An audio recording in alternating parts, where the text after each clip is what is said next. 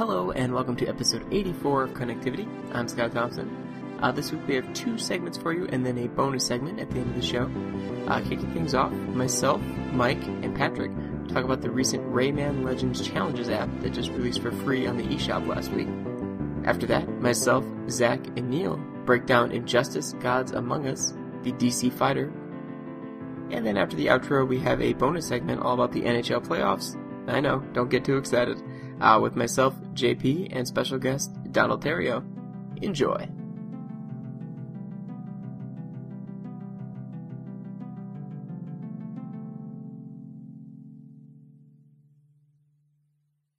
Hello everyone, and welcome to the segment of Connectivity. I'm Scott Thompson.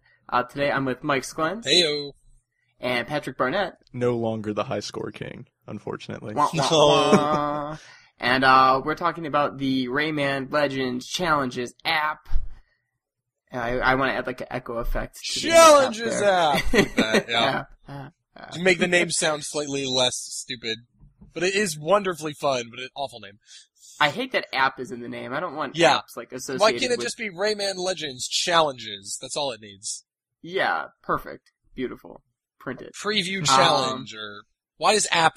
There's nothing app about this, but okay. No, they just call it Olive Branch to try to make you not angry about the delay of the real game. That would be an appropriate title. So, yeah, Rayman Legends was infamously delayed back in February till August and now September to coincide with the releases of the 360 and PS3 version. And about a week after the fallout from all of that and people like vowing to not buy the game now at all and just a lot of anger, they're like, well, we'll give you a free download for just Wii U. And at the time I was like, well, that's kind of stupid. We already have the demo. But having played it, yeah, it's actually pretty cool. Yeah. It makes the wait much easier, I think. It definitely, especially if they keep supporting it and if like the levels keep being somewhat different I imagine they will every day. support it up until the release of the game at the very least. Yeah, and I wonder too if this was supposed to be like a feature in the regular game and they just pulled it out. Or maybe it'll be in there anyway. Maybe it'll right. stay in there. That'd be great. It's they're saying this is a Wii U only thing, but like, is that going to be like an asterisk? And it's going to be like, well, it's a Wii U download only, but it's included in the full version of the 360 and PS3 game. I mean, why put all the work in and not release it on the others? I don't. If it is in the full version, do you think there's going to be an easy way to transfer over your data that you collect up? Yeah, I'm sure. Don't worry, all your trophies will be safe. All your awesomeness will be preserved, Patrick. I got a platinum Yeah. the other day, and I was so happy. Oh, wow, I've never gotten a platinum. Is that above That's or below awesome. diamond? I heard there's Or diamond. maybe it's also. diamond. Diamond, that's what I mean then. Whatever Sorry. it is. Okay. Oh, okay.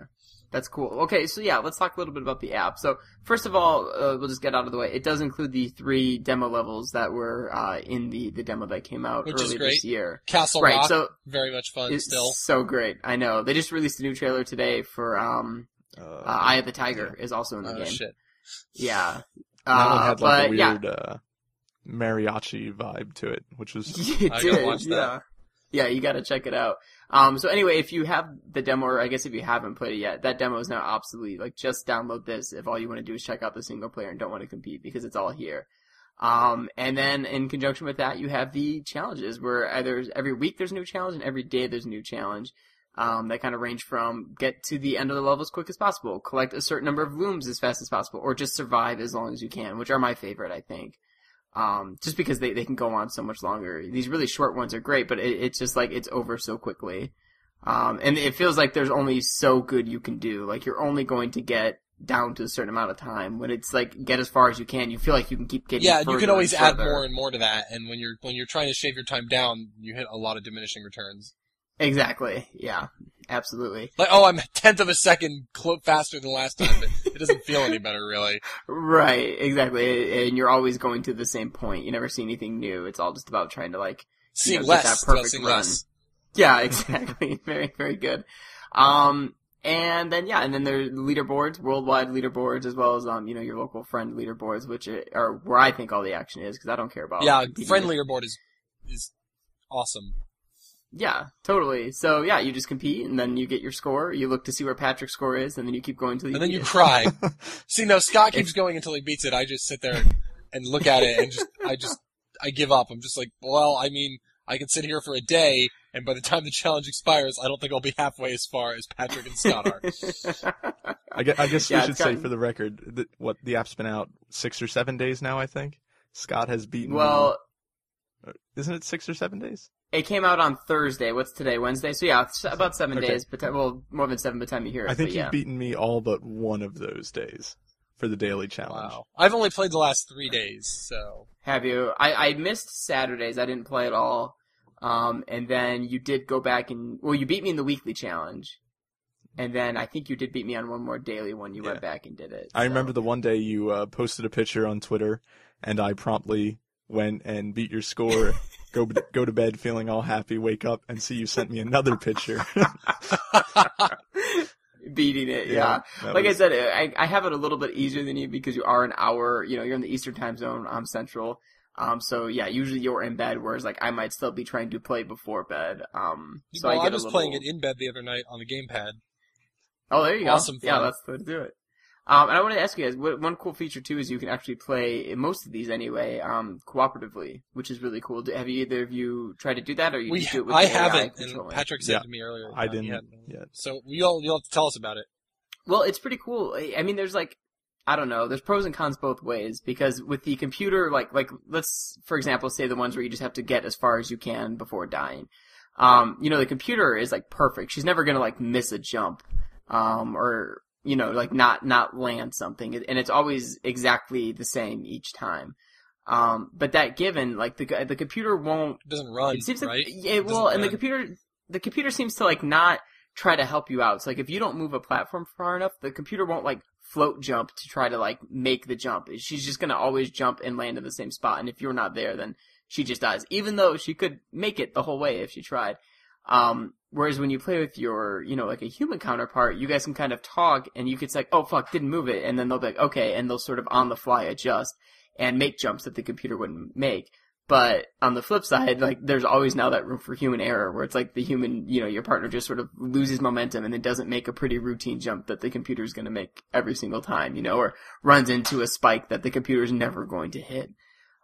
So there's catches both ways, but I'm having a lot of fun. Tabby and I have, played together every night and have just made our vendetta to beat Patrick. That's in the weekly challenge where one of you is Murphy and messing with the level? Yeah, and the daily one. The daily one where you can be, okay. Yeah, where you can be Murphy. The only one you can't do it, which I was really surprised, is I just unlocked the second level of awesomeness, which in the game, as you do things in the demo levels and in the challenges, you unlock levels of awesomeness that then unlock new challenges for each day and week. In the really extreme difficult daily challenge, it wouldn't let me play cooperative. You could only do it single player, which I thought was really weird. Yeah, that awesomeness is hard to get, man. It is. I wish in the Murphy's Dungeons it would let you play as Rayman and let the computer take over as Murphy. That would be interesting. Yeah. I like playing as Murphy. I think it's fun, but I think it'd be a lot more fun if I had someone to play it with. Maybe I can harangue Amanda into it. Yeah, you should try it. Yeah, it's a lot of fun. I mean, you'll have to kind of get used to just the the physics. The physics of Rayman it's so weird. Yeah, it's not like Mario. The Rayman is so much weightier, and momentum plays a huge But then it role. also floats. If you punch in midair, you just stop moving. Right, that's true. Yeah, and you can't float jump. I mean, you can float to safety. So yeah, it's really fun that way though. We're having fun playing it cooperatively and trying to go through as much as we can that way. So. Has been fun, but then the cooperative mode totally breaks when it's one of the levels where it's get to the end as quickly as possible because you're just hurrying so much. One person's always going to get left behind. Hits a little bit of a wall and then just dies because the screen comes by and crushes them as you keep going. So it doesn't always work, but I find the Murphy dungeon ones are perfect for it. Anyway, I think too, it's kind of interesting. Obviously there must just be some sort of, I don't know, equation they have or functions that sort of put these levels together, because especially the ones where you just get as far as you can before dying, you notice similar parts, and they're just sort of strung together randomly each day. You notice patterns, there's always ones, where you slice the, big spiked ball out of the air, and then, looms come to make, a little, I don't know, a little sort of, half U shape. Right. I've noticed all of the Murphy dungeon levels so far have started with the same kind of, you have to flip the switch right at the beginning to raise the first switch. Yeah. Yeah, and then, so it's these, a bunch of interchangeable parts that just sort of randomly string together. And they seem to be, they must have graded the parts on difficulty because some of them don't show up, and then they seem to show up more and more as the levels get on and on. Absolutely. Yeah, for sure. So that's kind of cool, and then you kind of get better then as you're using it every single day, because as soon as you get to a part, you're like, oh, okay, this is the part where I do this. Yeah. Except for, like you said, the later parts that you just don't see as much because you're not getting that. Because I'm not as good as you guys. Well, even, I mean, once you get over, like, 1,200, meters, like, it really, I mean, I feel like I see something new each day. There's something, like, crazy that I'm like, what do I do? And then I can't figure it out in, like, the split second I need to, and then that's what kills me. Yeah, I don't know. What else to say about it? I mean, I guess there's some extra little things in it. You know, you collect looms throughout the levels, and then you can use those to unlock new characters. New characters, to play yeah. as. I just got I'm playing as the Goth Teenie. Oh yeah, we just unlocked that one, yeah. It's funny. Which is pretty cool, you know, just being a little... You know, yeah, and there's a lot of fucking characters to unlock. It seems like they've spaced it out, so if they support this up until the launch of the game, it's gonna take some people, if you're just playing it, you know, like maybe 30 minutes to an hour a day, it's gonna take you until the game comes out to, like, unlock most of these characters. Right, whereas, like, I unlocked all of them. Yeah, I have all of them already. I got the last one. I got the last one 2 days ago. When you win gold trophies, it gives you like 5,000 looms, and Yeah. then you just unlock them very, very quickly. I gotta go back and finish the trophies in the demo levels. Yeah, that's how I got a lot of them too. I need to get the golds. I've got silvers on the first two and gold on Castle Rock. And I mean, honestly, just by, like, playing levels over and over and over to try to beat some of Patrick's scores, like, they just accumulate. I mean, you're getting, like, 200 or 300 each time.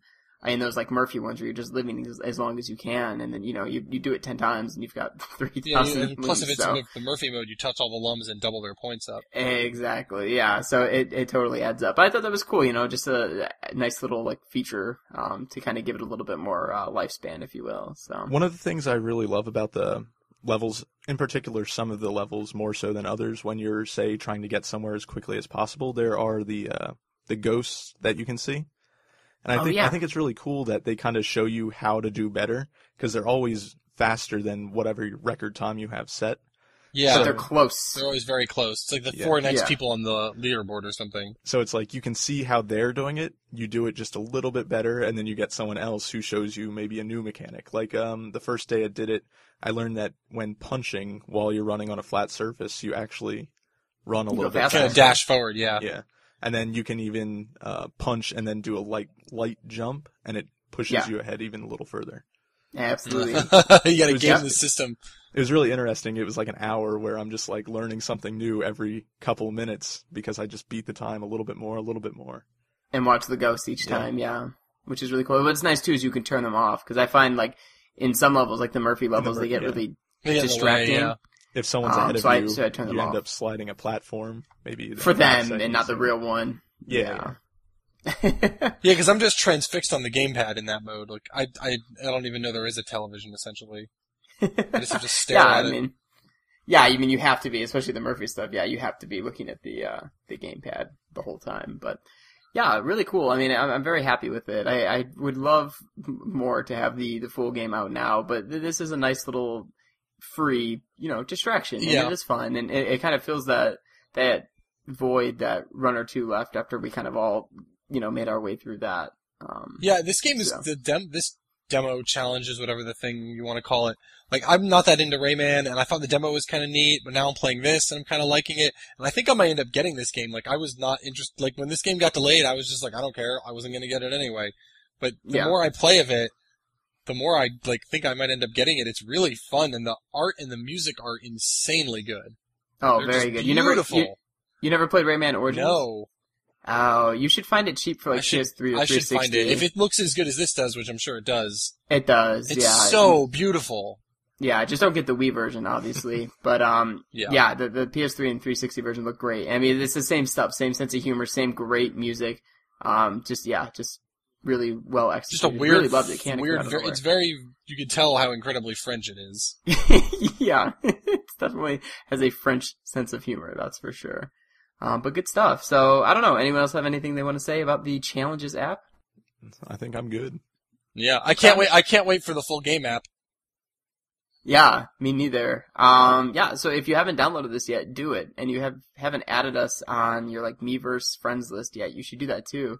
We've done it plenty of times, but let's go through and give our names if people want to friend us to compete with us. I'm OK Soda, as in everything. Mine's Striker OB, STRIKEROBI. I am Papatch15, PAPATCH 15. If you're gonna add anyone, I suggest it's Patrick, and you just beat his scores. That's Don't add me. I mean, you can add me if you want to feel impressive when you beat my awful times and scores. Scott really just wants to make me feel more sad, so I go to sleep crying every night. It has become my goal in life. You two just inspire no hope in me. I'm just never going to be that good.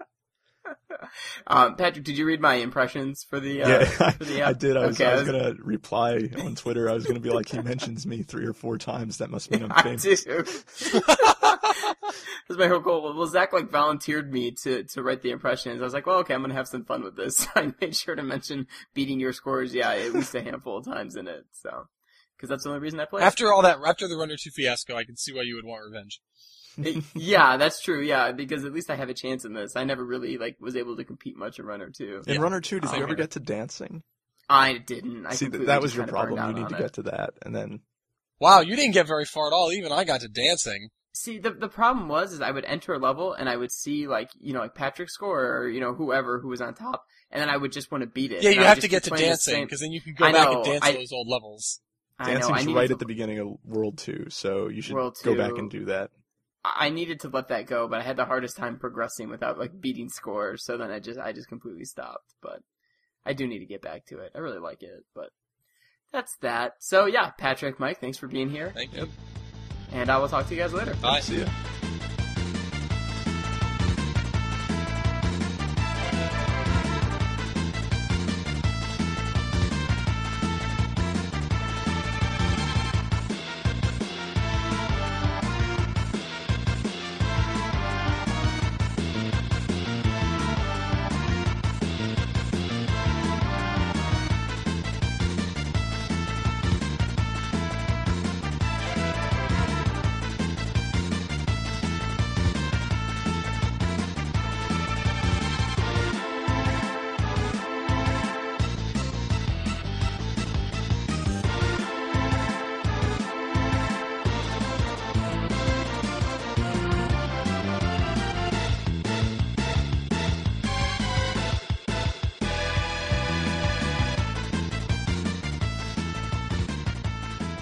Hey everybody, this is Zachary Miller here at Nintendo World Report Connectivity, along with co-host Scott Thompson. Hello!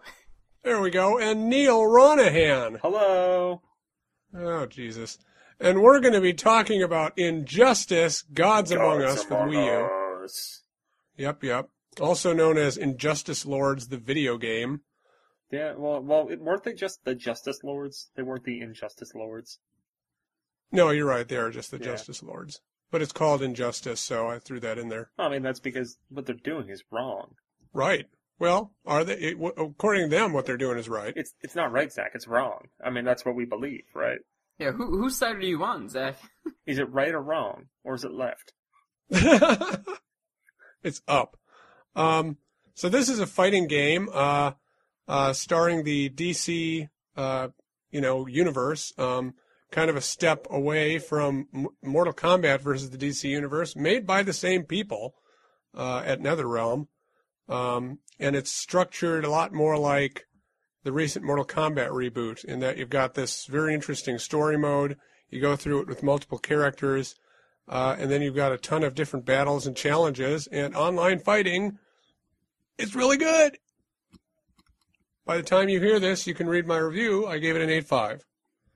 Yeah, it is really good, and much like the Mortal Kombat reboot, there is a ton to do.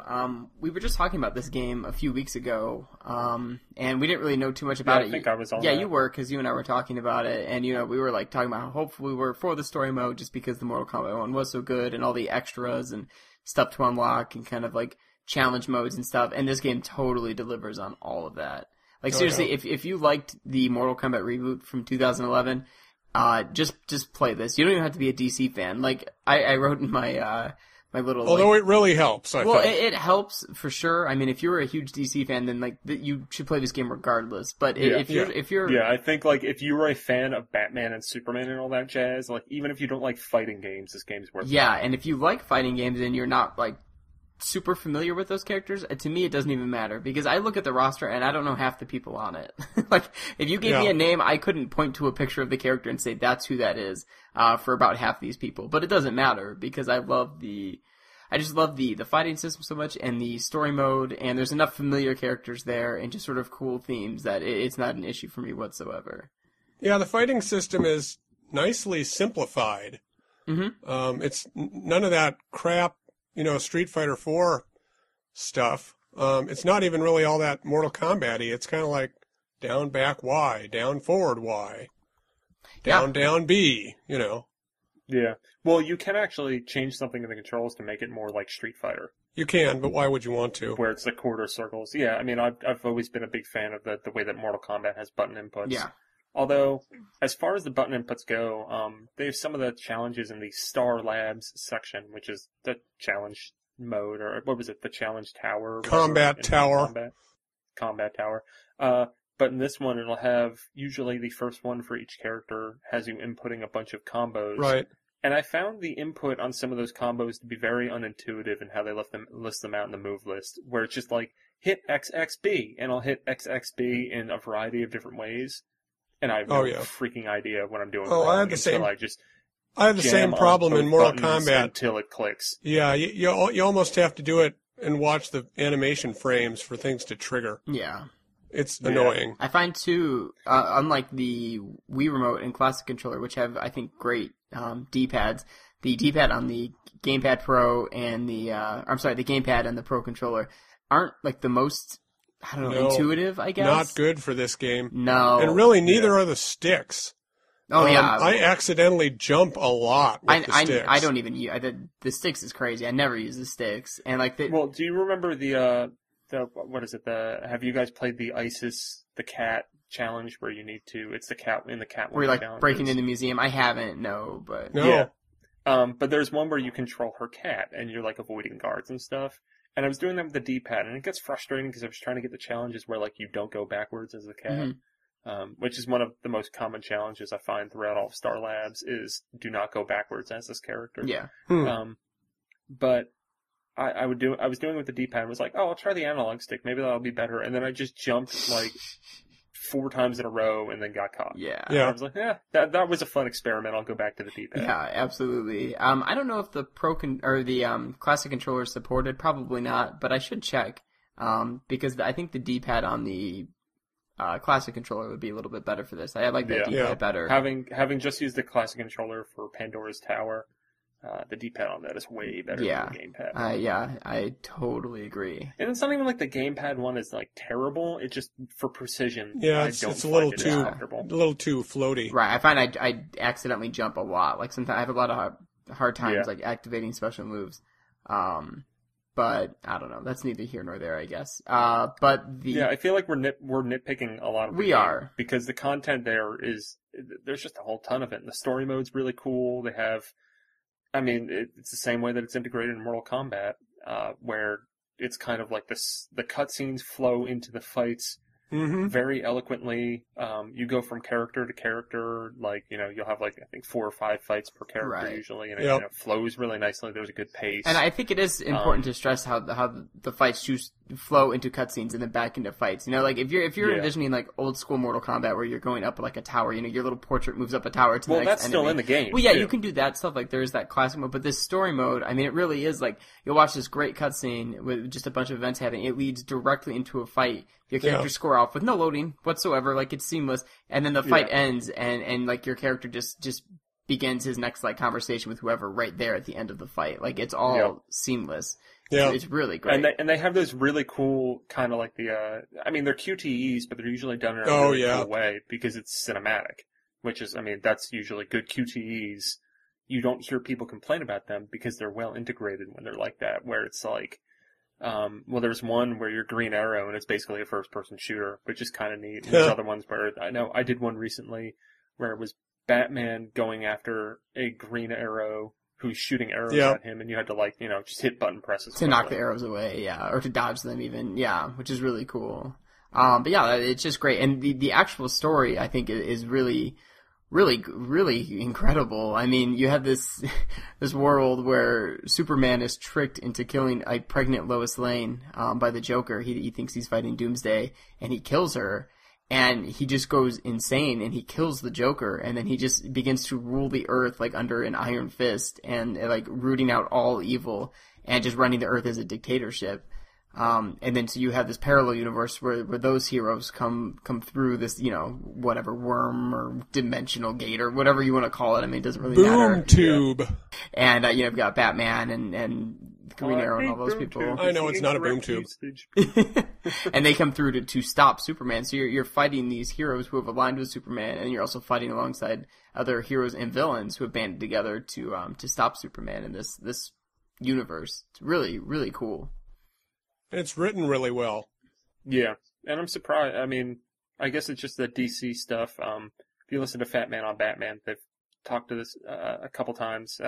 For anyone who's interested in the DC universe, I cannot recommend the Kevin Smith podcast, Fat Man on Batman, enough. Because it has a lot of good stuff with a lot of people involved in this very game and the wider DC universe. And I mean, it's kind of a show that Warner Brothers kind of understands what they're doing as far as making video games that fall in line with the characters in the comics more. If only they could make movies like this. Yeah, well, I think they're going that direction. It just takes a lot of time. Yeah, this would make a really cool movie. But we haven't even really talked about the fighting itself. I mean, it's different from, Mortal Kombat in the sense that you don't, win rounds. It's just you have... It's like Killer Instinct. Yeah, you have 2 full life bars, and when you knock off one, then it kind of, resets. Right. And then, I mean, other than that, you have different special abilities and everything, and one of the really cool things about this game is that you can interact with the environment a whole lot. So you'll kind of want to always keep an eye up near your life bar, or you'll just instinctually know as you learn the levels that if you hit a button, you'll be able to knock the person into the background and have them ricochet off of something, or smash them with a throw car. a robot. Yeah.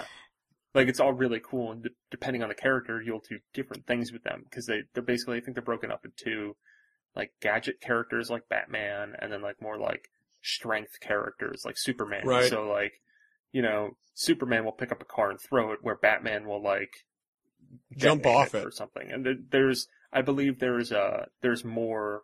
I think there's more than just the 2 different character types, because I've seen more interactions. Yeah. With the items, and then you can even very easily just kind of knock a person off the stage, and then you'll change the area where you are in that stage. Not only do you knock them off the stage, I mean the transitions from stages are so elaborate.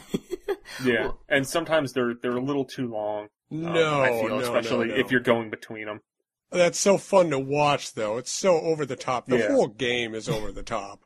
Yeah, and we'll talk about the special moves in a second, which I think is where the over the topness hits its peak. But the level transitions are really great, I think, and well utilized. Like you said, the stages are just so interactive. I mean, each stage has a life of its own, and it's a lot of fun to play on any of them, I think. But yeah, what do you guys think about these special moves there? Each character has a super move where you power up this gauge enough by using your special attacks, and then just by pressing L and R triggers, you activate it. So it's really simple. It's not like a big combo you have to press or anything. You just press 2 buttons, and if you hit with your next attack, then you execute it. Yeah. I mean, my first experience of this game was that I downloaded the demo on PlayStation 3. Don't know why it's not up on Wii U. Just minor complaint. But I just kind of jumped into it, and if you listen to the past connectivity episode, that was all I knew, really. So I'm playing as Batman, and I'm like, special move. I wonder what that does, and does that. And what happens is, you plant a bomb on someone's back and, punch him a little bit, and then you jump up and do a backflip, and the Batmobile comes and hits them. And I was just like, right. Well, and then you also, grab 2 stun guns and stun them in the neck. Zap them, yeah. And then he grabs out, a little, communicator, presses some buttons, then hits him a few times, backflips into the air, Batmobile comes through, and then just smashes into him. It's incredible. And it goes, slow-mo. So immediately after that, I checked out, and, Lex Luthor has a fucking spirit bomb. Yeah, I love that. I know Aquaman's is probably the best. Shark attack. Ever. Yeah, it's like he summons the hordes and then stabs the other character with a trident and then lifts them up in the air and a shark eats them. Nightwing just It's blows beautiful. by everybody on his bike, just bam, bam, bam. I still haven't even seen them all. I yet haven't because, either. Yeah, me neither. Because I played about fucking 4 hours of the game one night before I sent the review copy to Zach, so that way we could have some first day impressions, because we got the review copy a little late. But then there was a sale at Toys R Us that will be over by the time you hear this, probably. But I got it for $35. Ooh, that's so, a really good deal. Wow. Yeah. But yeah, I mean, I'm really digging it, and I can't wait to play more. I'm still working my way through the story mode. Yeah, the presentation's just great. I mean, it's really, you think of a fighting game and you really think just like competing against friends or people online or just competitively in like a multiplayer fashion. But there's so much to do single player, which I think is great because I have no interest in like getting great at this game and competing against real people. But just having the story mode, the classic sort of ladder mode, the the challenges, all the unlockables. I mean, there's just so much to do. It's really impeccable, and I enjoyed kicking Neil's ass online last night. That was great. Hey, it was closer than you thought. Uh-huh. And keep in mind, I played the game 2 weeks ago. That was my first time playing it. Son, I wasn't playing as Aquaman to give you a break. Yep. Aquaman's the secret best character. I mean, I was having a good time with Shazam, who I love. Yeah, he is used to good. be Captain Marvel, and now they're renaming him Shazam, which news to me. In the whole universe? Yeah, in the new 52, That's it's dumb. not Captain Marvel. He is now Shazam. Is that because Screw of that noise. the allusion to Marvel Comics? No, I mean, well, that's part of the reason why he was Captain Marvel in the first place, I think. Oh, really? But I'm not.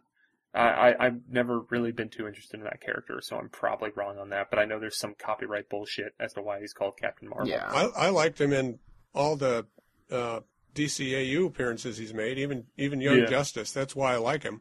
He's fantastic in Young Justice. He's voiced by Rob Lowe. Yes. in Young Justice, Oh, so nice. just think of what you will. That's awesome. The only thing that disappoints me about the character selection is that Green Lantern, and Sinestro, really, I mean, they both have the same power set.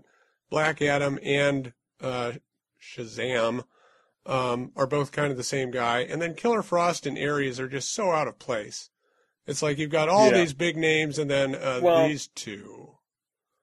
I mean, I think a lot of it was kind of dictated by maybe the DC brass. I know that like NetherRealm did have some control over it, but I heard something about how Ares is apparently a bigger factor into like Wonder Woman stories now. She is. That kind of makes sense why he was included. And that's why Cyborg's jammed down everyone's throats because he's in the Justice He's League actually and kind of everything. cool in this game. I like him. Yeah. This might be the I first agree. time I've given a crap about Cyborg. And then there's going to be, I don't know what their plan for the Wii U is, but there's going to be 4 downloadable characters. First one is Lobo, which is, you know what? If he is not voiced by Brad Garrett, I'm just going to be angry. Yeah. Well, as far as the DLC goes, on the back of the box, it says yes. Right. In previous messaging, I don't think Warner Brothers has directly stated it, but Nintendo has said it during Nintendo Directs. And when we got the official confirmation of Lobo as the first character to be DLC, I think this was yesterday as of recording, I sent an email off to the PR rep and still have not heard back. Basically, my email was just like, yeah, this is coming to Wii U, right? Right? Guys? Coincidentally, I also sent the similar type of email to Activision after they announced the new Call of Duty and did not list Wii U, and I'm just like, come on, guys. Please, God. Yeah. I hope it, geez, that would suck if Wii U suddenly wasn't getting Call of Duty or Madden. Well, it's not getting Madden anymore. It's breaking news as we're talking about this, but yeah, Madden's skipping Wii U. But Injustice is on it, and that's great. Yes. Very, very good game. So yeah, I don't know. I don't really have much more to say about it. What about you guys? I have one more thing to say. Go. Wonder Woman looks stupid. She looks does. terrible in this game. I will say maybe that's one, and you can unlock, extra costumes and change people around, which is good. Really not that many extra costumes. Well, but still, at least there's some. Most of them are pre-order That's bonuses true. that the Wii U doesn't have access to. That's true. But the like default costumes, some of them are kind of lame, I will say. Harley Quinn, I think it's through DLC, but there will be a Harley Quinn animated series. Yeah, I would hope that's so. cool. I think I I would buy that for $1. I'd buy that because her other costumes in this game are terrible. Yes, yeah. It's just, well, I like how they have like I guess the Good World, or what is it, the Insurgency costume or whatever. It's like her looking kind of slutty, and then like the evil version of her is just like her looking even sluttier. That's how it works. Like, that's how you know she's really bad. I do like how in one of the transitional stages, this is kind of off the top of my head, you get to see all the Arkham City villains, and they smash the dude up. That's pretty awesome. Yeah. Mm-hmm. Yeah. There's a lot of winks and nods. Martian Manhunter's just sitting in the background being like, they wouldn't let me in the game. Yeah, there are a lot of like little bonus characters to see. Gorilla Grodd is like being like attacked in the background of, I think, Themyscira. Yeah, I think you're right. Yeah, you know what? I didn't notice that, but I noticed him in the end credits because they show stills from the game in the end credits. I was like, Grodd is in this? Yeah. He'd be a good DLC character. So there you go. I think if you're a fighting game fan, and especially if you liked the Mortal Kombat reboot, I think you should give this a try. If you're a DC fan, you really don't have any excuse. I mean, this is like candy for you. It's so good. So good. So good. Yep. So that's it. Yeah, check it out. And if you check it out, maybe they'll patch in friend battles, and we can like do like a friend King of the Hill or something. Yes. So let us know in the talkback thread, or hit us up on Twitter, or email us at connectivity@nintendoworldreport.com, and let us know if you got Injustice on Wii U, because maybe we'll do something where we all play. Yes. Yeah, community night for the win. Woo-hoo. Yay! All right, bye. All right, bye.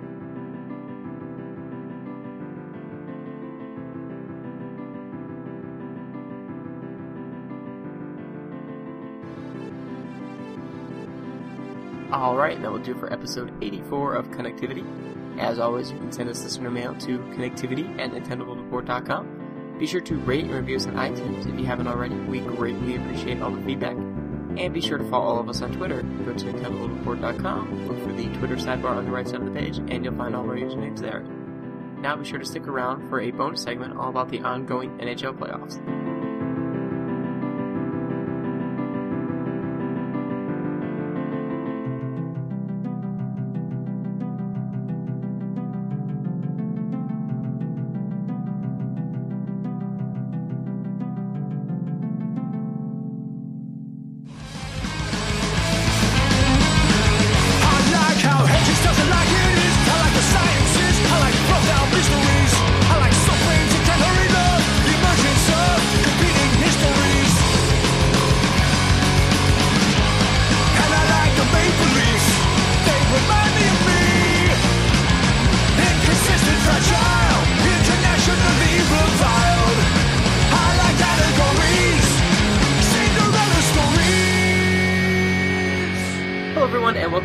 Bonus segment of Connectivity. I'm Scott Thompson.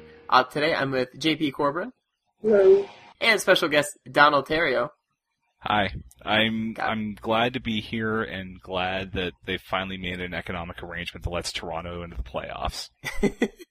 A lot of money must have exchanged hands. And based on that, you might have guessed we're going to be talking all about the upcoming NHL playoffs. Although I guess by the time you're hearing this, it'll be the ongoing NHL playoffs. Each series will probably be about 2 games deep by this point. But they go on forever, so there's still a ton of them left by the time you hear this. Yeah, absolutely. So it shouldn't be a problem. And because of the season, they could still be playing on June 28th. Yeah, that's like they said that's like the very last day it could be going, correct? Yeah. Yeah, which is pretty amazing. And then like the draft would be like the next week. Which is crazy. We're going to go through the different matchups in the Eastern and Western Conference, kind of, talk about the 2 teams that are playing, give our prediction about who will advance, and just sort of be sad for JP because his team didn't make it. Let's start in the Eastern Conference, and we'll start with the number 1 and the number 8 seeds. That's Pittsburgh Penguins against the New York Islanders. JP, I imagine you have some vested interest in this because I am a vested interest, yes. I was like, since my Flyers did not make the playoffs, my favorite team is everyone that's not Pittsburgh. Fair enough. I doubt that I'm pretty confident that Pittsburgh will advance, although the Islanders' top line's really burst out this year, especially Tavares has finally had a good enough season. He's been able to basically carry the Islanders into the playoffs. But even with Crosby out of the lineup for probably the first couple of games, I really doubt that Pittsburgh's going to go down in this one. Now, is Crosby still out? Have they ruled him out for the first couple games? Do we know? They don't know. He's not. I don't believe he's been cleared yet to play as of this recording. Wow. So there's no timetable yet for his return. But it'll probably be late in this series or probably the first game of the second round. Okay. Yeah, but like you said, even without him, I mean, the Penguins are just so deep offensively. I want them to lose, but if they're going to lose, it's most likely not going to be at this series. Right. I mean, you kind of hope for maybe like the LA Kings thing last year where the 8th seed all of a sudden is just knocking out everybody, but... It happens all the time in the NHL. Yeah, I mean, your Flyers did it in 2010.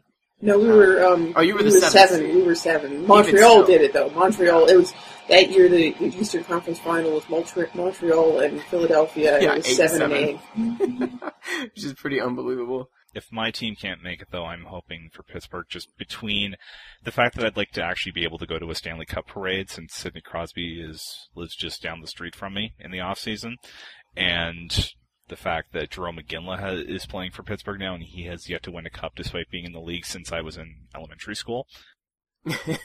Yeah, it's been a long time coming for him.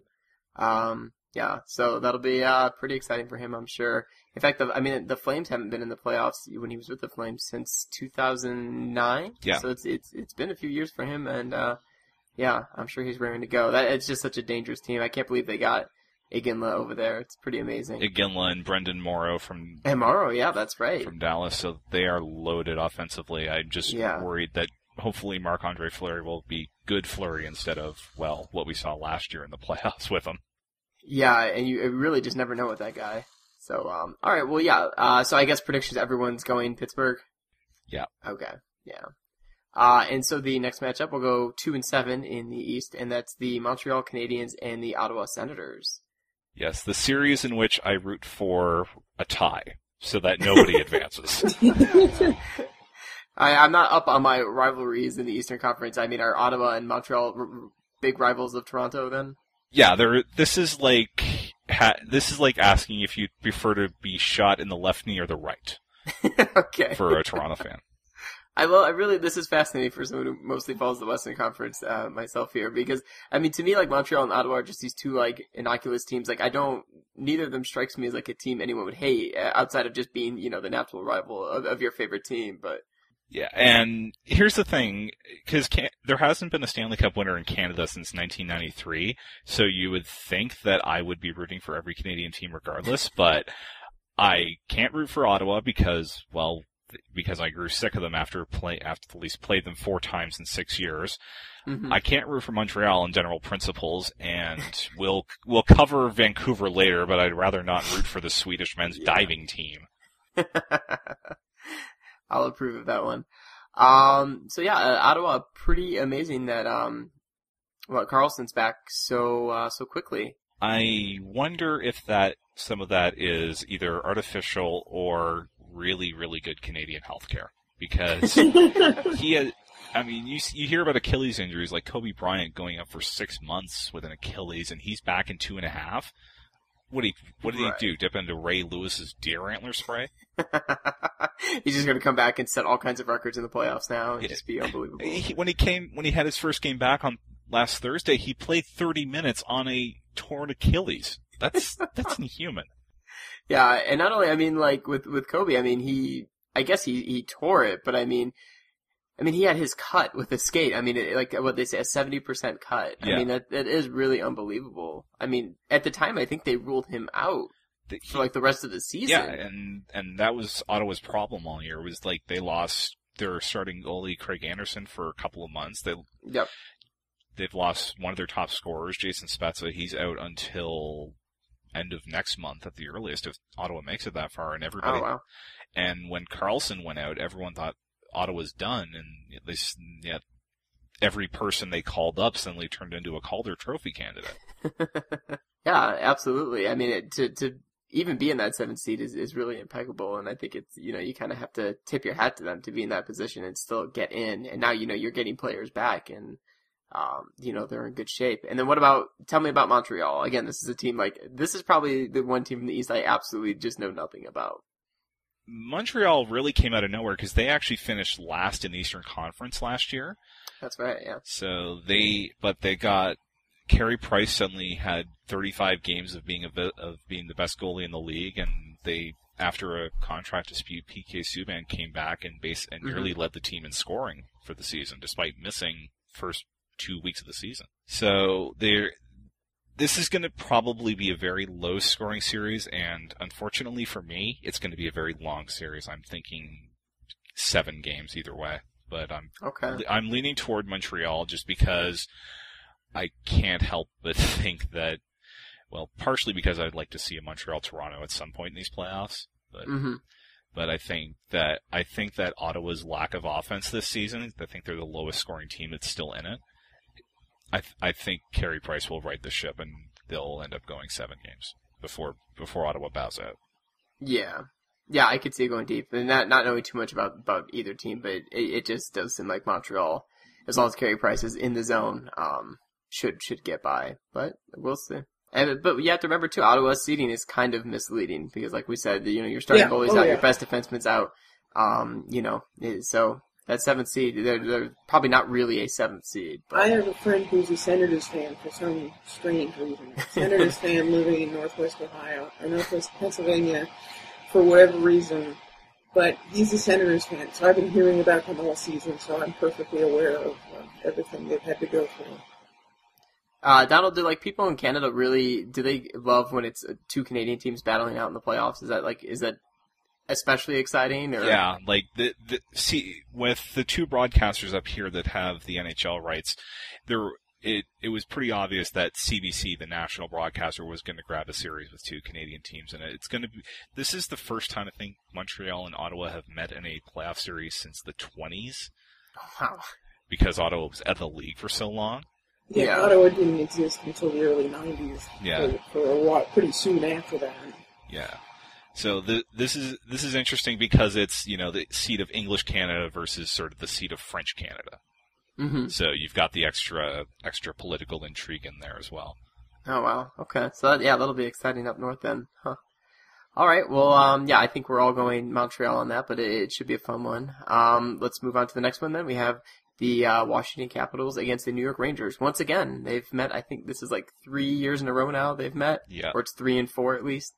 I think, the Rangers bounced the Capitals in 7 games last year. So what do we think? The Capitals kind of came out of nowhere. They started the season just abysmally, and they were just at the bottom of the standings. And then all of a sudden Ovechkin just decided he wanted to start playing and scoring goals again, and now they won their division. Although it is a really crappy division, but still. I mean, when your main competition is a really bad Jets team, then you're pretty much set to win. Enjoy the Jets next season, Scott. Oh, I can't wait. It's our new Blue Jackets. It's automatic 2 points. I wanted the Jets to win the division, if only so that there would forever be a banner in Winnipeg calling them the Southeast Division champions. That would be really amazing. They had 2 years to do it. I remember you telling me that when we recorded our first ever. You did, and it's a repeat for people who've been listening for a while. And I would always think about that. And this year, as the Jets were winning that division, they for almost a little did. While. They had it for a little while there. I thought it was going to happen. That you were going to get your wish. But then you remember that they are still at heart the Atlanta Thrashers. Yeah, just never good. And they're the resting place of 4 of the championship-winning Blackhawks who just got shipped out to make room under the cap. So, yeah. So that I always kind of like to keep an eye out on them just because of so many familiar names, but they are just really, really bad. But anywho, the roles are kind of reversed here. Last year, the Capitals sort of barely made it in, and the Rangers were predicted to go all the way. And now this year, the Rangers barely made it in, and the Capitals have sort of regained their form, I guess, from maybe 2 years ago. Yeah, and when Alexander Ovechkin suddenly realized that he was, in fact, Alexander Ovechkin. Yeah, just started caring again, I guess. Yeah, I wonder how much of that with Ovechkin was coaching, because I know he didn't really have a good relationship with the former Capitals coach, Dale Hunter, last season, who was playing him on a checking line at some point. So now that they've changed coaches in Washington, it frees up Ovechkin to go out and do what he does, which is score lots of goals in bunches, and I think that's going to really carry Washington in this series. Not only that, I believe he would bench him after times. Like, if he wasn't happy with the way Ovechkin was playing last year, he would actually bench him and have him skip shifts. Yeah. Which is not something Ovechkin's probably ever done his entire life. So that was probably a little bit of a shock for him. But yeah, I think you're right. I think he's a little bit more freewheeling now. Like, Dale Hunter was for sure like a defensive specialist, and that got the Capitals very far because they were just blocking shots and playing incredible defense last year. And I just didn't really fit Ovechkin's style. And now it seems a little bit more like run and gun. Yeah. Which I think is definitely much more fitting. And then the Rangers, I don't really know what the problem with the Rangers is. They got Nash. It was supposed to be like they were going to be unstoppable now with just an extra scoring threat, and it just didn't seem to come together. I mean, Nash scored a lot of goals. He's the leading scorer on the team with like 20-some-odd goals, but still. Yeah, for whatever reason, they just never clicked, and it reached the point that the Rangers ended up shipping Marian Gaborik up to Columbus. That's right. Sort of payback for the Nash trade. Yeah, they swapped a lot of pieces. That's true. Yeah. I guess in a way they almost traded Nash for Gaborik, which I don't know who got the better of that end, but probably New York still. But well, New York made the playoffs, so I think we can get that one. But I guess so. I've got someone that I chatted with quite a bit on Twitter who is a big Rangers fan, and he's been saying that they just haven't had the scoring touch. Because I mean, you say Nash led the team in scoring, that he barely got to 20 goals this season. Yeah. So I think because they've got an all-world goaltender in Henrik Lundqvist. Mm-hmm. Why do I have trouble with Swedish names? But but aside from that, their scoring really wasn't there, and I think they're going to be caught out. Just Washington's going to have way too much firepower for them in the first round here. Yeah, I think I'm going to agree with that. I mean, it just so yeah, I think Washington too. I'm going to say 7 games, though. Those last few series between these two teams have gone deep, and I think it'll be that way again. But I think Washington will pull it out. I think Washington in 6. I think. Okay. I think Braden Holtby for Washington will be able to steal a game that would end the series pretty quickly after that. Okay. Yeah, I can see that. And then the final matchup, which I think is the most interesting for me, is Boston and Toronto. I think this is going to be a fun one. Donald, obviously you are a Maple Leafs fan, so why don't you talk about what this series means a little bit? I mean, with Kessel and Sagan. Because for two teams that are original 6 and haven't met in the playoffs since the 70s, there's a lot of recent history there. Just because a couple summers ago, Toronto basically worked out a deal with Boston whereby Toronto got Phil Kessel, who's their leading scorer. They had to give up 2 first-round picks for it. One of those picks ended up being second overall because Toronto's goaltending until James Reimer came in has been, well, crap. And so they give up the second pick, and then Boston goes out and wins the Stanley Cup that season. Mm-hmm. And then the second pick is Dougie Hamilton, who ends up being one of Boston's top defensemen, not named Zdeno Chara. Mm-hmm. So every time Sagan scores in Boston, they start chanting "Thank you, Kessel." And I just feel bad for Kessel. I remember too. I think that following year in the All-Star game, he was picked last. Yeah, he was he had insult to injury. Yeah, and Kessel's, of course, with the Toronto media, they are insane sometimes, and there's already a controversy that Phil Kessel didn't make himself available to the media on the day of. I heard about that today, yeah. Yeah, so obviously that'll be taken care of internally, or so they say, but the other problem is that when Toronto beat Boston late this season, it was the first time they'd done that in the last 2 years. And so I was hoping against hope down the stretch that Boston would win their final game of the regular season, which was last Sunday. Yeah, it was the rescheduled game from the bombings. Yeah, and that would put them in the 2 seed. Then, hey, Toronto, Montreal. But now we see Boston there. It's like, oh man, if Montreal was there, we could have easily made the second round. If Boston's there, we are in big trouble. So what puts the Maple Leafs in trouble, or what is more overpowering about the Bruins, would you say? Well, for one thing, Zdeno Chara has this magic effect on Kessel where he seemingly disappears for entire games at a time. That, and recently Toronto has been outshot like 3-1. There's been several periods where they've had one shot. Oh God. And so it is basically wearing out James Reimer, their starting goalie, to have to deal with 35, 40 shots a night going down the stretch. Right. Yeah, and then I feel like that Boston offense is always, I mean, they haven't scored a ton this year, but it feels like there's always that threat. I mean, the last 2 years, they've just been like, they're everywhere, and it seems like every line has the chance to score. Especially, they've got a lot of playoff experience having, won the cup Yeah. in 2011, so, and they've got at least 3 dangerous lines that can really score, and there's always the psychological problem for the Leafs of the inevitable goal from Seguin with assist from Dougie Hamilton and Tuukka Rask, the former Leaf goalie there, which, knowing Toronto's luck recently, will probably happen in overtime of a game. Game 7, probably. I was thinking Game 1 myself, but actually, if they're going to do that, I just hope they get it over with quickly. Yeah, just put you out of your misery right away and move on. So what are you predicting then? I mean, I know you don't want to like pick against your team, but so by all accounts, I mean, it sounds like you're leaning towards Boston. Honestly, I have gone back and forth on this, but I'll go on record here.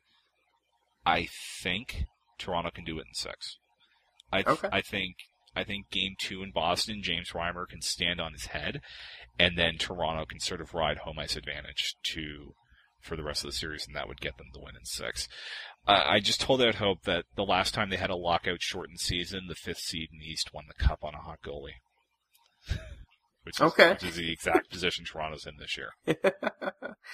Well, there you go, yeah. Yeah, we'll see. I mean, that's going to be fun. I feel like the city of Toronto will just go crazy if they progress further in the playoffs than just the first round. Like, I don't know. I remember in 2010 when Montreal did beat the Capitals in the first round and then progressed, past the second round, and just like images of just people like celebrating in the street and just like thousands and thousands of people. Yeah, and there were similar scenes in Toronto when Toronto clinched the playoff spot, but was there? Okay. Yeah, I'm hoping that we're not going to have like Toronto Cop Car Twitter account, but this is the same city that wants to turn the CN Tower into a giant goal light for the playoffs. Which is incredible. I heard about that. That would be great. So yeah, JP, what do you think? I find it hard to bet against Boston. They're good. They're just really good. I mean, they're the 4 seed, but they're the 4 seed because they came in second in a really great division. I think the one thing Toronto has going for it is they want this. This is huge for them. Whereas, Boston won the cup a couple years ago. They of course want it, but it doesn't quite have the drive that wanting to win one in Toronto has. So I think it's going to be a close series. I think 6 or 7 games. I'm not sure which way it'll go. Yeah, I don't know. I guess I lean towards Boston, but really I haven't followed Toronto at all this year, so I could easily be surprised. But this is the one I'm most excited to watch because I think it's the most likely, not to even really be an upset, because I don't think you'd call the 5th seed beating the 4th seed an upset, but I think it's the most just sort of random. It's hard to just absolutely pick one. So I'm very excited for it, but I do lean slightly towards Boston, but we'll see. And Boston does have that emotional possibility after everything that's happened there the last couple of weeks. So yeah, that's true. But actually, since that's happened, I think they've only won like 1 or 2 games. I mean, they lost the few immediately after, and then they lost the makeup game last Sunday. Part of that is the fact that because of everything that happened there, they had to reschedule 2 games, so they ended up playing 6 games in 9 nights at the end of the year. And there's a reason why they got an agreement from the NHL. We're not going to start you on Tuesday, even though we could, because you need an extra day of rest to get ready for the playoffs. Right, absolutely. Yeah, speaking of, we didn't mention it, but the scheduling for this first round is kind of wonky. I can't remember who it is. It's one of the 2 of the teams in the East. They actually they play back to back the first and second game. Yeah, I think Montreal is in that predicament because I know their game 1 is Thursday. Okay, so that must be it. Yeah, and then I know 4 of the matchups. If it went to 7 games, games 6 and 7 would be back to back. They're like all on like Saturdays and Sundays, which is pretty amazing. So we'll see. I mean, I guess you have a condensed schedule and you got to get it in. I mean, you don't want to play till July, so that's what you have to do. So we'll see. That'll be interesting. It'll be an interesting storyline if that happens. But let's move on to the Western Conference then. So we'll start from the top. We have the Blackhawks against the Wild, the 1 and 8 seed. Obviously, I follow the Blackhawks. That's my team, and the Wild I don't think are very good. Yeah, the Wild were supposed to be good. They went out and threw a lot of money at Suter and at Parise and caused the lockout. Yeah, exactly. Indirectly caused the lockout, or maybe directly. And we're supposed to really be on their way to really make a splash this year. And they started out that way. I mean, they were even leading the division for a while, which, like, I don't think Vancouver has not led that division in, like, 6 years for any amount of, like, time. But then things kind of fell apart. Like, the second half of the season, they just weren't the same team, and they barely made it in. I mean, they had 2 chances to secure their spot, and the second to last game, they lost 6-1 to the Oilers of all teams. Yeah. Seeing what Chicago did earlier this season with the 24-game unbeaten streak, that I'm probably going to ride the Hawks in the West all the way to the cup final. If they're that dominant, although then again, this is the NHL. Being the President's Trophy winner doesn't always guarantee anything. Yeah, usually doesn't guarantee anything, I would say. Right, and a lot of people are sort of looking at past history. The last time the Hawks won the President's Trophy was in '93, and then they were bounced in the first round by the Minnesota North Stars. So 20 years ago, Hawks in Minnesota. Yep, pretty interesting little tidbit there. But I don't think we're going to have to worry about that this year. No, yeah, I would say it's probably not. I'm not saying they can't be bounced later, but not against this Wild team. There's just not enough there. I mean, the top defensive pairing with Suter is really good, as is like the top line with Parise and and Koivu. But like after that, all their following lines, both on offense and defense, just really aren't anything to write home about. Yeah, I think this is the only series I've got tabbed for a sweep. Okay, yeah, I'd love that. So I guess we're all going Chicago on this one. I could see it in 4, definitely no more than 5. This next one's pretty interesting. We have Anaheim at 2 and Detroit at 7. Detroit, 22 seasons in a row with making the playoffs, almost didn't happen. Same as the Wild, kind of had to eke in there on the very last day of the season. I still don't even know how they got the 7 seed. I was kind of hoping they'd get the 8 just for Chicago-Detroit in the first round. Now, see, that would have been good, especially the last season is them being division opponents before Detroit moves out east. Would have been really awesome. And trust me, people here were really hoping for that too. But Minnesota flubbed it in the end. They couldn't win any games, and so they dropped to the 8th seed.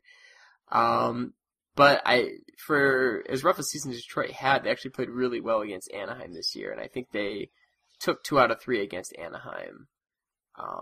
Which I know regular season's not the same as the playoffs, but it's something to keep in mind. And this Anaheim team kind of came out of nowhere and just sort of like quietly was really good this season. Yeah, they were really hot down the stretch last year. It wasn't enough to get them in the playoffs, but for now this season they've got 2 hot starting goalies that they can sub in at any time. So I see a lot of people picking actually Detroit in this series, and Anaheim's sort of the trendy upset pick, but I can't see it, frankly. I think Detroit's lost a lot with Nicholas Lidstrom retiring. That's really taken a lot of leadership out of that room, and I know Detroit has a lot of veterans, but I don't think it's going to be enough to overcome Anaheim's goaltending, quite frankly. Yeah, I would agree with that. Yeah, between Fost and then Hiller. Yeah, absolutely. Yeah, both really good goaltenders. Fost came out of nowhere. I mean, he called up from the minors and got a chance when Hiller was hurt, and then all of a sudden he started quite a few games. I mean, he was very, very good for them. I mean, the Hawks played them a few times, and he was very aggravating. I will say Anaheim actually probably the only team I think the Hawks didn't have a winning record against. I think they never beat them actually. Yeah, I think Vancouver managed to get 5 points out of Chicago as well. Oh yeah, you're right. Yeah, that's right. So those 2 teams. We'll see. I hope Anaheim gets bounced because that's probably the only team that really worries me as a Chicago fan. But I do think they'll get past Detroit. Like you said, just too depleted, just not enough there. And Anaheim's been just sort of quietly very good this season. So I got to go that route. I could see this ending up like I think it was the Sharks and Wings last year, where Anaheim jumps out 3-0, Detroit wins a couple, but then Anaheim takes Game 6. Yeah, it's just not enough. Yeah, I could definitely see that. JP, where are you going? Yeah, I mean, I root for Anaheim. I mean, both because I think they're the better team and because I don't like Detroit. So I'm Anaheim. Yeah, fair enough. Yeah, I'm not very high on Detroit myself either. So, although if Detroit did make it through, then Chicago would play Detroit in the next round, which would also be awesome, just to kind of end things on for a good rivalry. But we'll see what happens. Then we have Vancouver against San Jose. Couple of teams with rapidly closing playoff windows. I think the Sharks' window is almost at the bottom. Yeah, absolutely. I think they even sort of retooled a little bit this year. I think they're almost entering that rebuilding phase. They've been at the top of the league for years and getting to the playoffs and just nothing happens for them. Made it to the Western Conference Finals against the Hawks in 2010 and were swept out and just haven't made it past the second round since. Well, they made the conference final against Vancouver, actually, as their only previous playoff matchup in 2011. But oh, that's right. The next year they did too. Yeah. That's right. Okay. And Vancouver won, I believe it was in 5, with a series that was overshadowed more by some antics of the fans than anything. Yeah, absolutely. That's right. So yeah, I agree with you. And then same with Vancouver. I mean, it's like they've been there. They've won a few President's Trophies. They're always right there, and for some reason they just can't get it done in the playoffs. To be honest with you, I'm surprised it hasn't cost Alain Vigneault his job yet. Well, I mean, when you get to the Stanley Cup Finals, you get a bit of a longer leash. But I guess so. The big thing that everyone's worried about in Vancouver is who's going to be in goal. I mean, when you have a $9 million start backup goaltender, there's probably something going wrong there. Yeah, no, I agree. Which I think I'm kind of leaning towards the idea that maybe they'll just buy him out this summer with the amnesty clause that is in effect. I mean, it seems like they've tried to trade him, and I think they're not getting anything for him, or they can't find teams that are willing to take on that salary. So I think you just buy him out, you cut your losses, and you let him go. I mean, unless they really think they can get something valuable for him, but it hasn't happened yet. Yeah, I think they were trying to get. I think they had a deal. There was a framework of a deal in place with Toronto that would see Tyler Bozak and I believe a first-round pick going the other way, but Toronto scuttled it. Yep. Yeah. That was the big talk, during the lockout. I remember. Do you guys follow Luongo on Twitter? I pick up his retweets from other members of the media. It's so good. It's so great. But I remember he tweeted a picture during the lockout of a shop in Toronto that had made Luongo Maple Leafs jerseys, and next to it was a Van Riemsdyk jersey. And he tweeted a picture of it, and he's like, man, they can barely even fit his name on the back of the jersey there, just kind of poking fun at the idea that he was going to be traded and stuff, well, not directly acknowledging it. And he's always a good sport. I really used to hate Luongo as a Blackhawks fan. He was sort of enemy number one here for a while, but following him on Twitter has really made me just appreciate how funny he is. Yeah. And he's handling it well for as much as for becoming a backup now when he doesn't want to. And he's kind of watching these last great years of his career kind of dwindle away because he can't play. But that'll help him in the trade negotiations or signing if he gets released. Though is the fact that he didn't blow up and be kind of a jerk about it. Exactly. It seems like he was a really good teammate about it. Sure, he only faked running over Corey Schneider with a Zamboni. In that video, yeah, which was great. Did you see that, JP? No, I did not. It's a really good, it was produced by, TSN, I guess? Yeah. And, it was this great video about the rivalry between him and Schneider, trying to be the number one goalie for Vancouver. And they're, playing, pranks on each other and, trying to set each other up so the other guy gets the start and all this stuff. It was really good. Very funny stuff. But I agree. Well, Schneider is apparently hurt. They're saying he's day-to-day. He might not even start the series here against San Jose. So it looks like it is going to be Luongo. Yeah, so... Still, you got a guy like Luongo coming off the bench. You're a decent showing. That's the thing. For as much as it sucks that they're paying $9 million to a guy to sit on the bench, I mean, when Schneider goes down, you have a world-class goalie coming in. The guy won an Olympic gold medal a couple of years ago. Yeah, see, this is a series that I don't really know what to think. Vancouver should win, but I could see San Jose pulling it out. I really could. Yeah, like I said, I think San Jose's window is pretty much slammed shut here. I think Vancouver in 5. Okay. JP? Yeah, I'm with Donald here. I think San Jose is still in the playoffs, but I think they're not what they used to be. I don't think they can pull this out. Okay. Well, for fun, then I'm going to say San Jose in 7, and we'll just see what happens. We have not picked many upsets in this so far. If you really look back at what we've been picking on these games, basically Toronto and then your pick of San Jose are the only people who, like, and not even unanimous. Just one person picked the upset. So.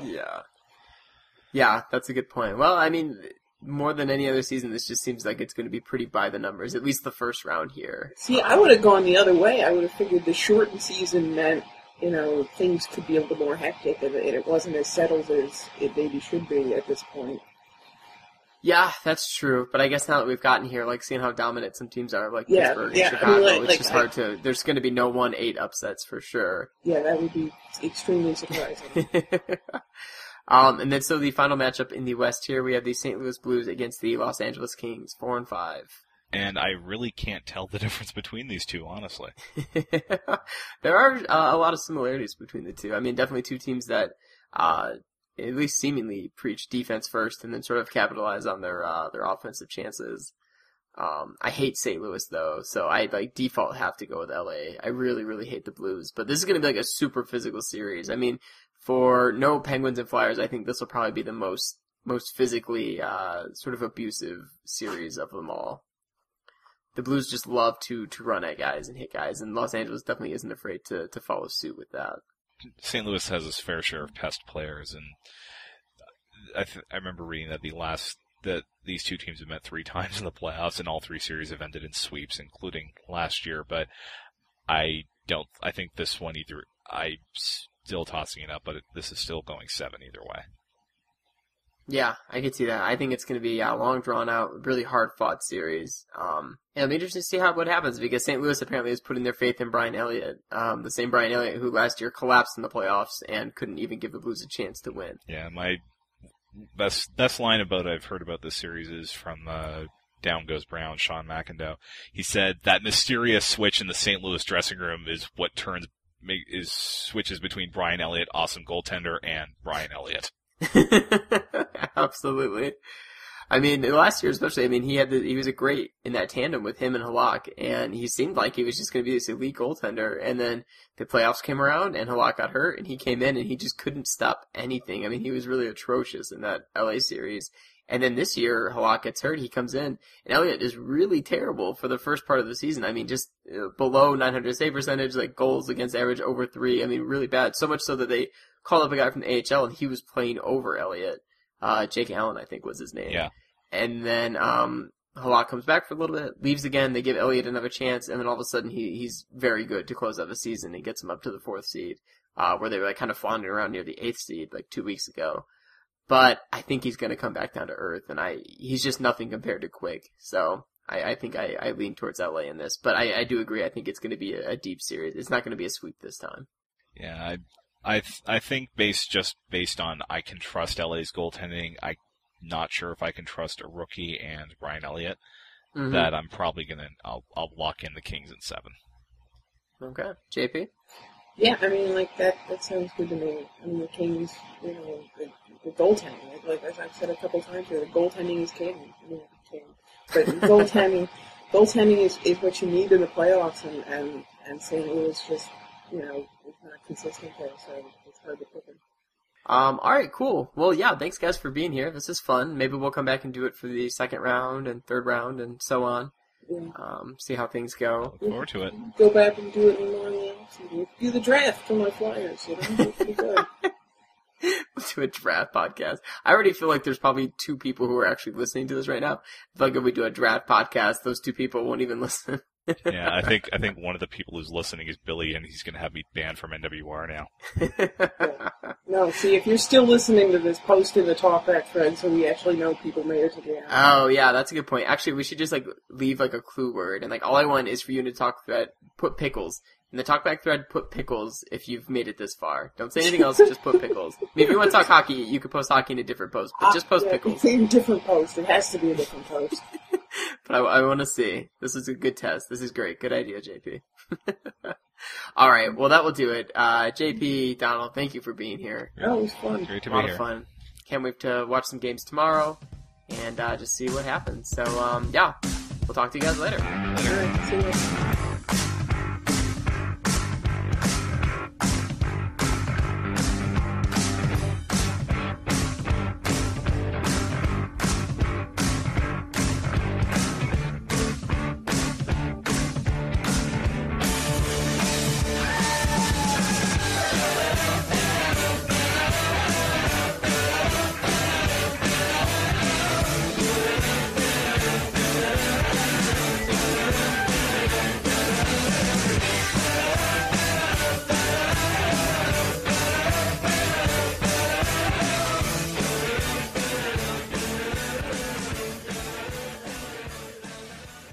Hasn't that always been the problem with Philadelphia goaltenders, though? I mean, everybody from Leighton down to Bobrovsky